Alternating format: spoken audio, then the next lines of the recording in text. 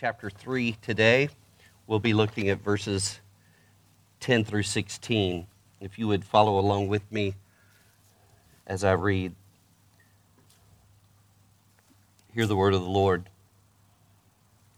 Paul says, that I may know him in the power of his resurrection and may share in his sufferings, becoming like him in his death, that by any means possible I may attain the resurrection from the dead.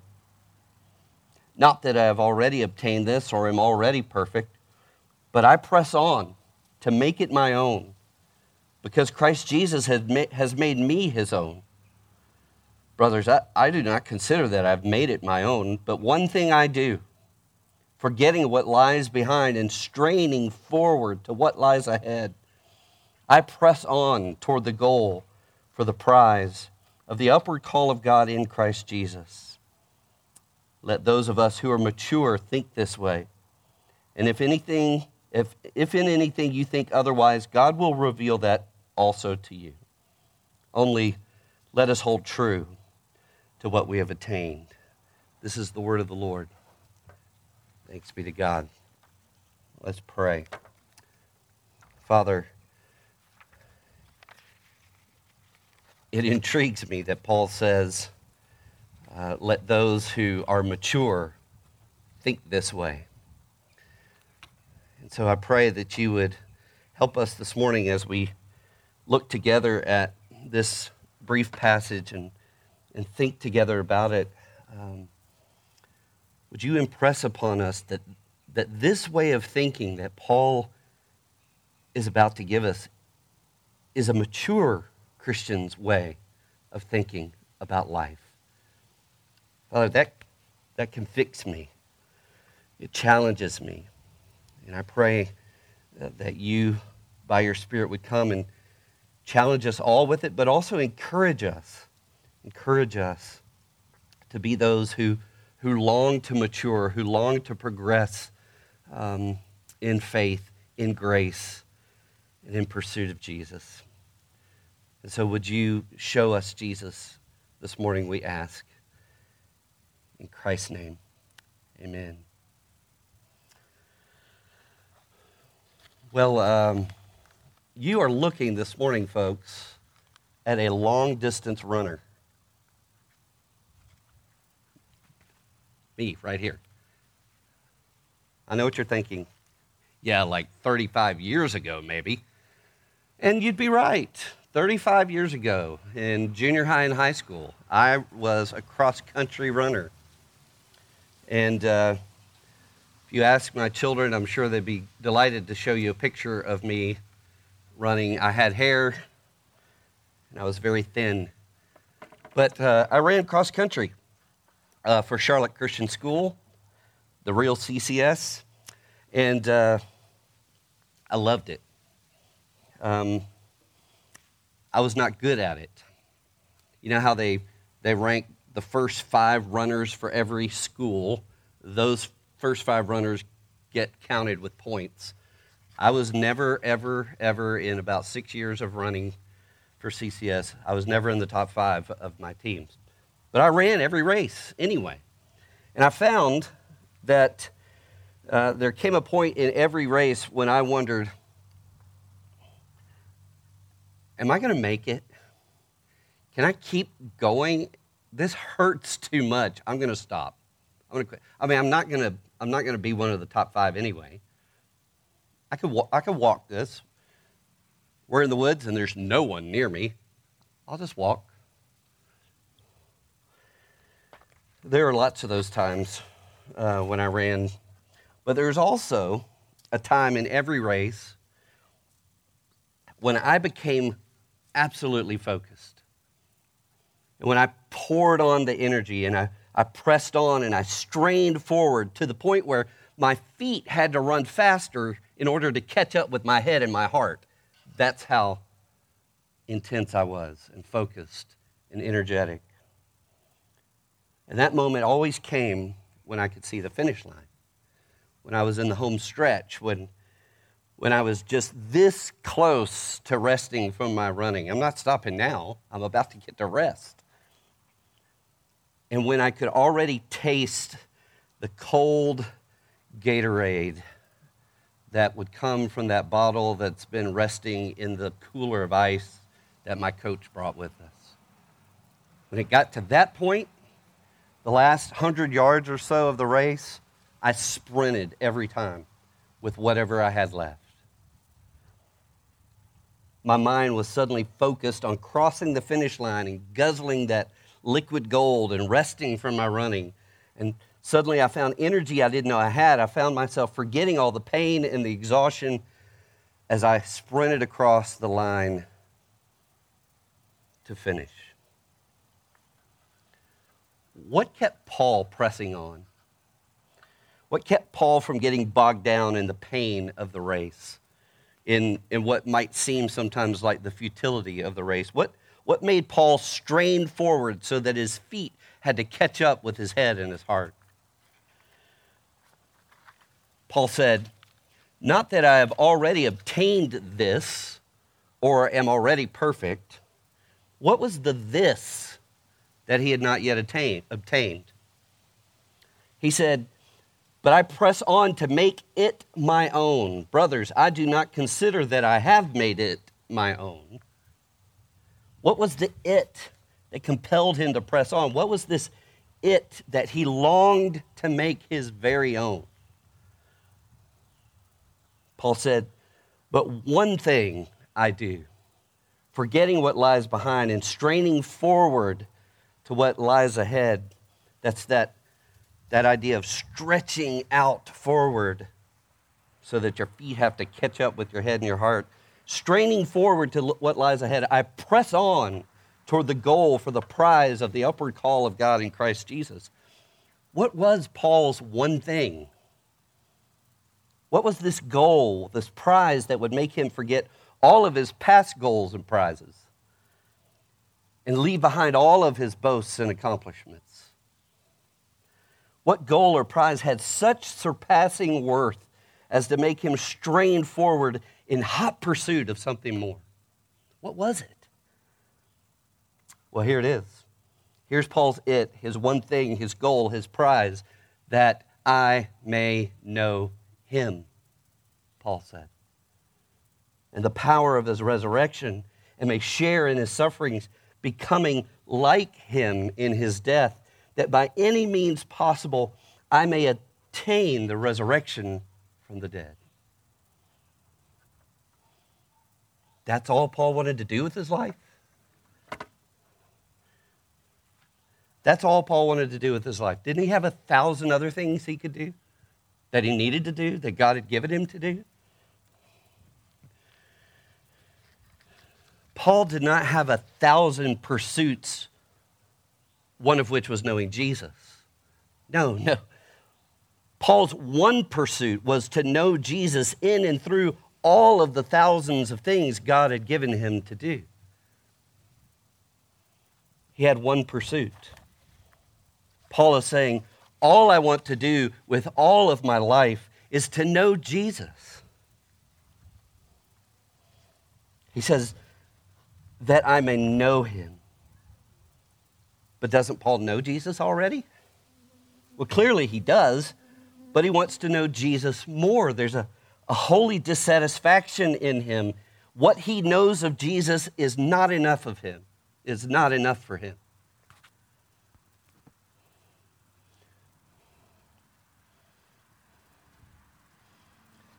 Once I first tasted orecchiette bolognese at Il Primo in North Shore, once I tasted that dish, I didn't say, well, that was good. I don't need to come back here anymore. If you haven't tasted it, you know what I'm talking about. There's no way. I know the orecchiette bolognese at Il Primo, but I want to know it more. Paul can't get enough of Jesus. He has tasted and seen that the Lord is good, and he wants more. You might say Paul's obsessed with Jesus. We kind of judge people who get obsessed with their boyfriends and girlfriends and who get obsessed with people. But if you've ever been in love, you know what that obsession is. That person has so captured your heart that you can't get enough of them. Paul presses on and strains forward to know Jesus. Are we driven by an obsession with Jesus? Do we crave him?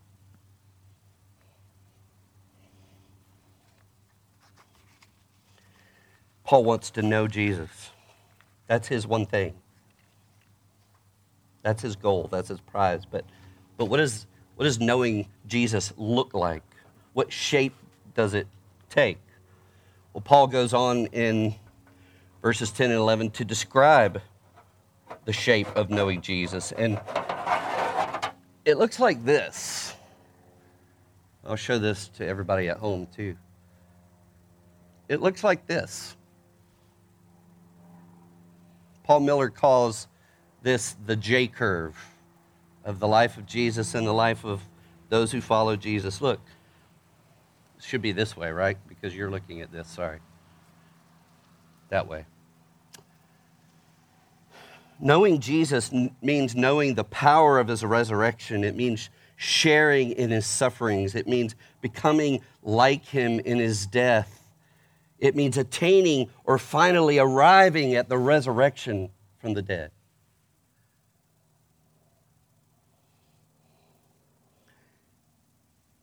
Knowing Jesus starts with the power of his resurrection. And you might think Paul would start with the suffering and death of Jesus and then go to his resurrection. But just as Paul's journey began with Jesus meeting him, the resurrected Jesus meeting him on the road to Damascus, so our journey begins with the resurrected Jesus making us his own by his resurrection power. Ephesians chapter 2 says that we were dead in our sin. We were running in rebellion from him.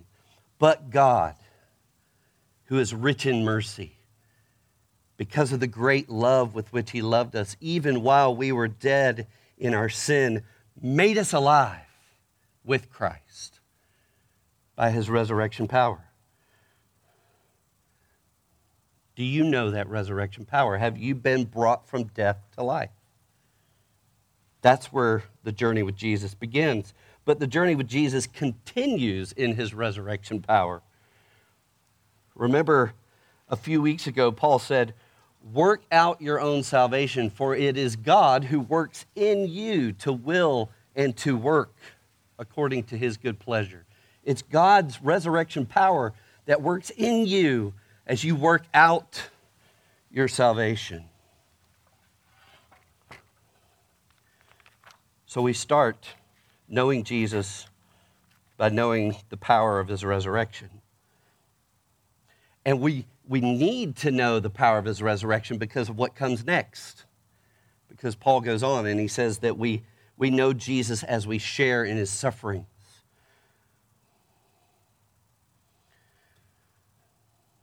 The way Paul said this in the Greek doesn't actually separate knowing the power of his resurrection and sharing in his sufferings. They go together. And that means two things. First, it means that knowing Jesus and the power of his resurrection will lead you into a participation in his suffering. But it also means that as you participate and share in his sufferings, you will do so in the power of his resurrection. And that's good news to know, that even as he leads you down into participation in his sufferings, you have the power of his resurrection in you, with you, in Christ. I tried to think about how does sharing in his sufferings help me to know him better? And the best I could come up with is to think of my dad. Now, I know my dad. I've known him for 53 years. But as I became a husband and have been married for 30 years, and as I became a father and I've raised 3 children, and as I've worked hard in a calling that God gave me to make a difference in the world and to make a living for my family, as I've suffered some of the heartache that my dad has suffered in all of the relationships and roles and responsibilities God gave him, as I have experienced some of the suffering that he has experienced in being a husband and a father and a worker and a man of God, I know him in a way that I didn't know him before.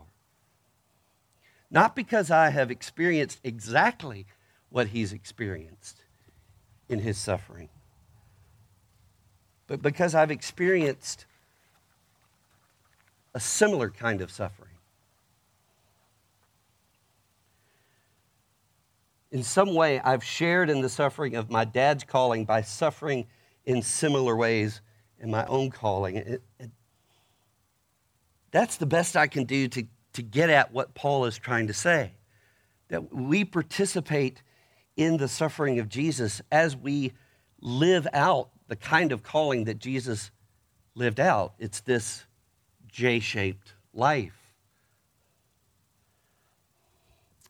Then Paul takes it a step further as he describes the transformation that takes place when we know him in his resurrection power and share in his sufferings. He says that we become like him in his death. That literally means we become conformed to his death. We are shaped like him in his death. Does that mean we die to save sinners? No. Jesus died to save sinners. We died to self. We died to sin. Paul once counted all of his pedigree and his performance as a loss, once, but he continued to count it as loss.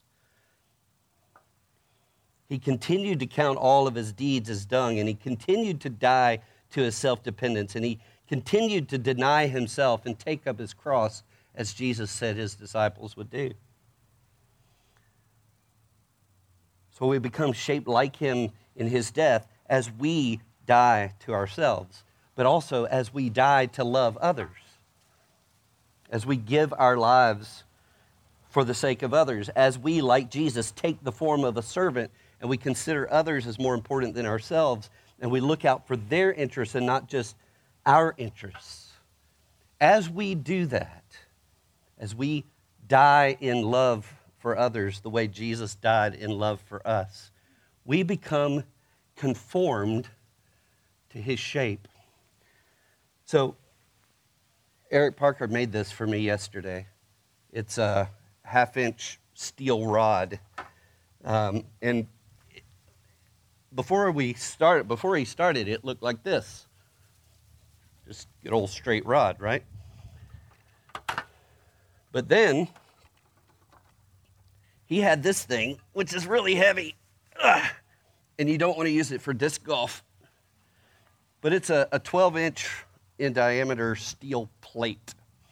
And he had this on a table, and he had it clamped down, and then he took this rod, this straight rod, and using a blowtorch and the strength of his arm, he began to wrap this steel rod around this steel circle so that this rod became conformed to the shape of this. And I watched him do it. I have video if you want to watch it. But he used a lot of heat. I mean, it was so hot we couldn't touch this or the plate for quite a while. And that heat made the rod malleable. It let it give way, and so he could then. And then he used a lot of pressure, a lot of strength of his arm. And one time he even put his hip into it to bend this rod to conform to the shape of that circle.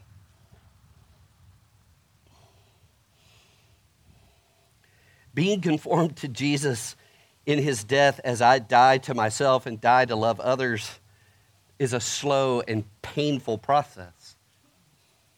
But it is what's best. This is what God wants to do in you and in me. And I thought this week about this, and I thought about how painful the process is to become someone who loves others to death like Jesus did, who dies to myself. And I thought about all the pain of being shaped and conformed to the shape of Jesus.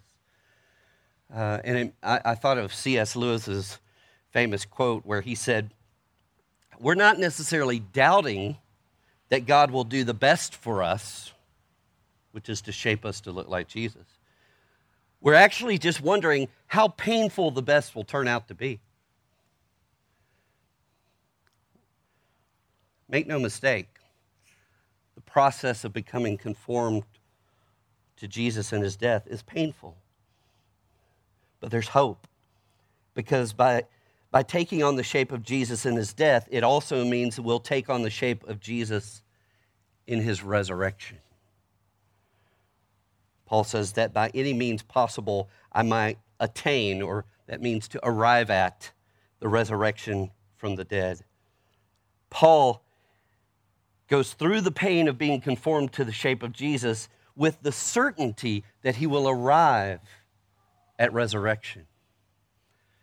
This verse doesn't sound like Paul is doubtful, well, that maybe by some means I may possibly attain. No. He's absolutely certain that he will arrive at resurrection. He's not saying he's not sure if he will be resurrected. He's just not sure which way the path to the finish line will take him. That's all he doesn't know. But he can go through the pain of being conformed to Jesus because he knows that, like Jesus, he will go down into death. And because Jesus is resurrected, Paul will also be resurrected. That gives him hope.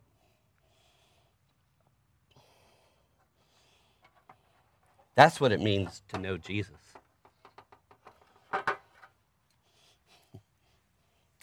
And that was Paul's one thing. In all of the 1,000 things, Paul's one thing was to know Jesus in the power of his resurrection, sharing in his sufferings, becoming conformed to him in his death, knowing one day he would arrive at resurrection. Wow.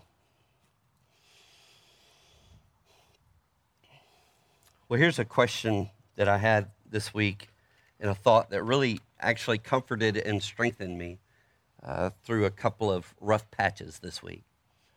This is what I wrote down. What one thing could you spend your entire self and life pursuing that you know for certain you could always obtain and never lose, no matter what happened, no matter the circumstances, no matter the obstacles? Is there a thing that you could pursue that you know for certain that you would have no matter what the circumstances, no matter what obstacles were in the path along the race? Is there?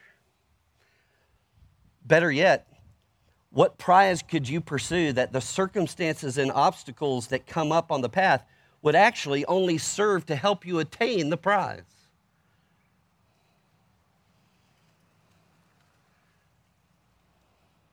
Friends, all that you suffer in pursuit of Jesus, all that gets in your way, all that frustrates you, actually helps you attain the prize, if the prize is to know Jesus in the power of his resurrection, sharing in his sufferings, becoming like him in his death, so that one day there'd be resurrection. If that's your one thing, you can't lose it.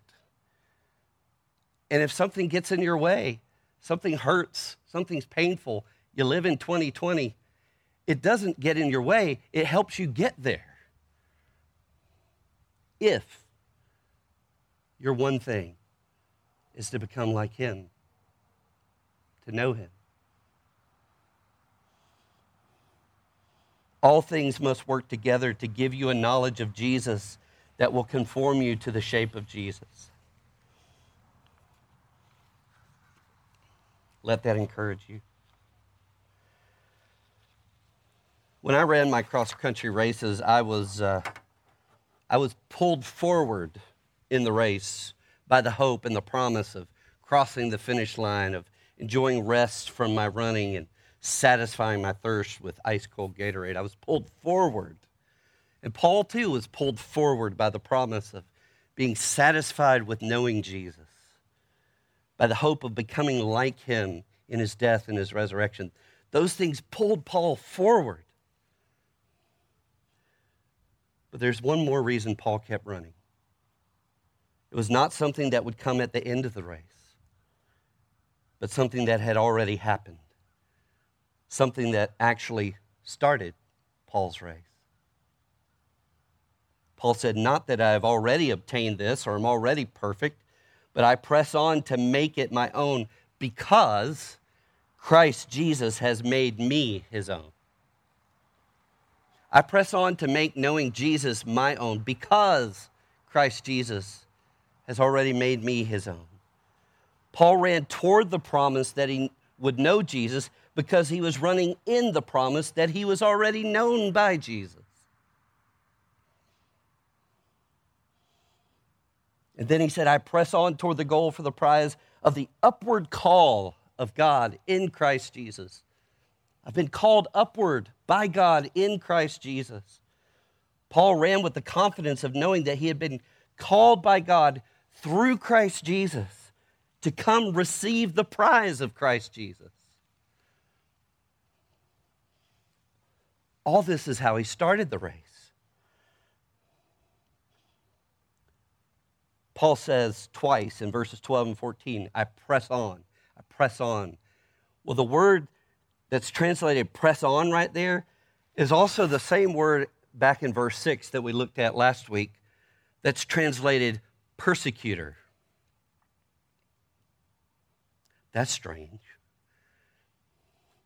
I press on for this prize. I persecute this prize? Because it's a word that means to be in hot pursuit of something. And Paul is saying, before I met Jesus, I was in hot pursuit of the people of Jesus to put them in jail for blaspheming God by worshiping this false Messiah named Jesus. That was the passion of his life, was to pursue these people. But now he has a whole new passion. He was pressing on to persecute them. Now he's pressing on to pursue Jesus. Even as he was on the road in hot pursuit of the followers of Jesus, Jesus appeared to Paul in all his blinding glory and stopped Paul in his tracks. Paul found out that day that Jesus was actually the Messiah. Not a false one, but the Messiah. And Paul came to see that he himself was the one who was blaspheming God by persecuting Jesus. And Jesus, in his mercy, made Paul his own. He grabbed hold of him. He laid hold of Paul that day, and he set Paul running in a new direction, the direction of a hot pursuit of laying hold of and knowing Jesus more and more and more and more.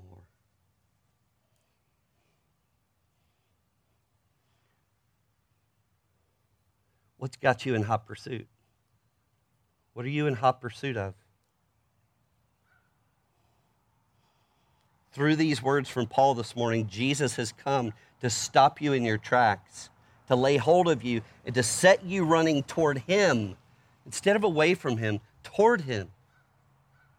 Run, friend, run. Because don't you want to know the heart of the one who, for the joy that was set before him, put on human flesh and ran the race you were given to run? For you, he endured the cross and the shame that you deserve. For you, he ran down into death and damnation itself until he cried on the cross, "It is finished," for Jimmy. It is finished for Nathan. It is finished for Carrie Beth. It is finished for Rachel. It is finished for Ryan. Don't you want to know him? For you, he rose victorious from the grave. For you, he now sits exalted at the Father's right hand, wearing the victor's crown. And now, by his Spirit, Jesus runs with and in you until you finish your race and join him in his rest. Brothers and sisters, press on. Run to him. Run to him. Run to him. Run to him. Run to him. Father, would you give us such a picture of Jesus as the one who pursued us first, that our hearts would long to pursue him in response. Do that by your Holy Spirit, we ask, even as we come to this table. In Christ's name that I pray. Amen.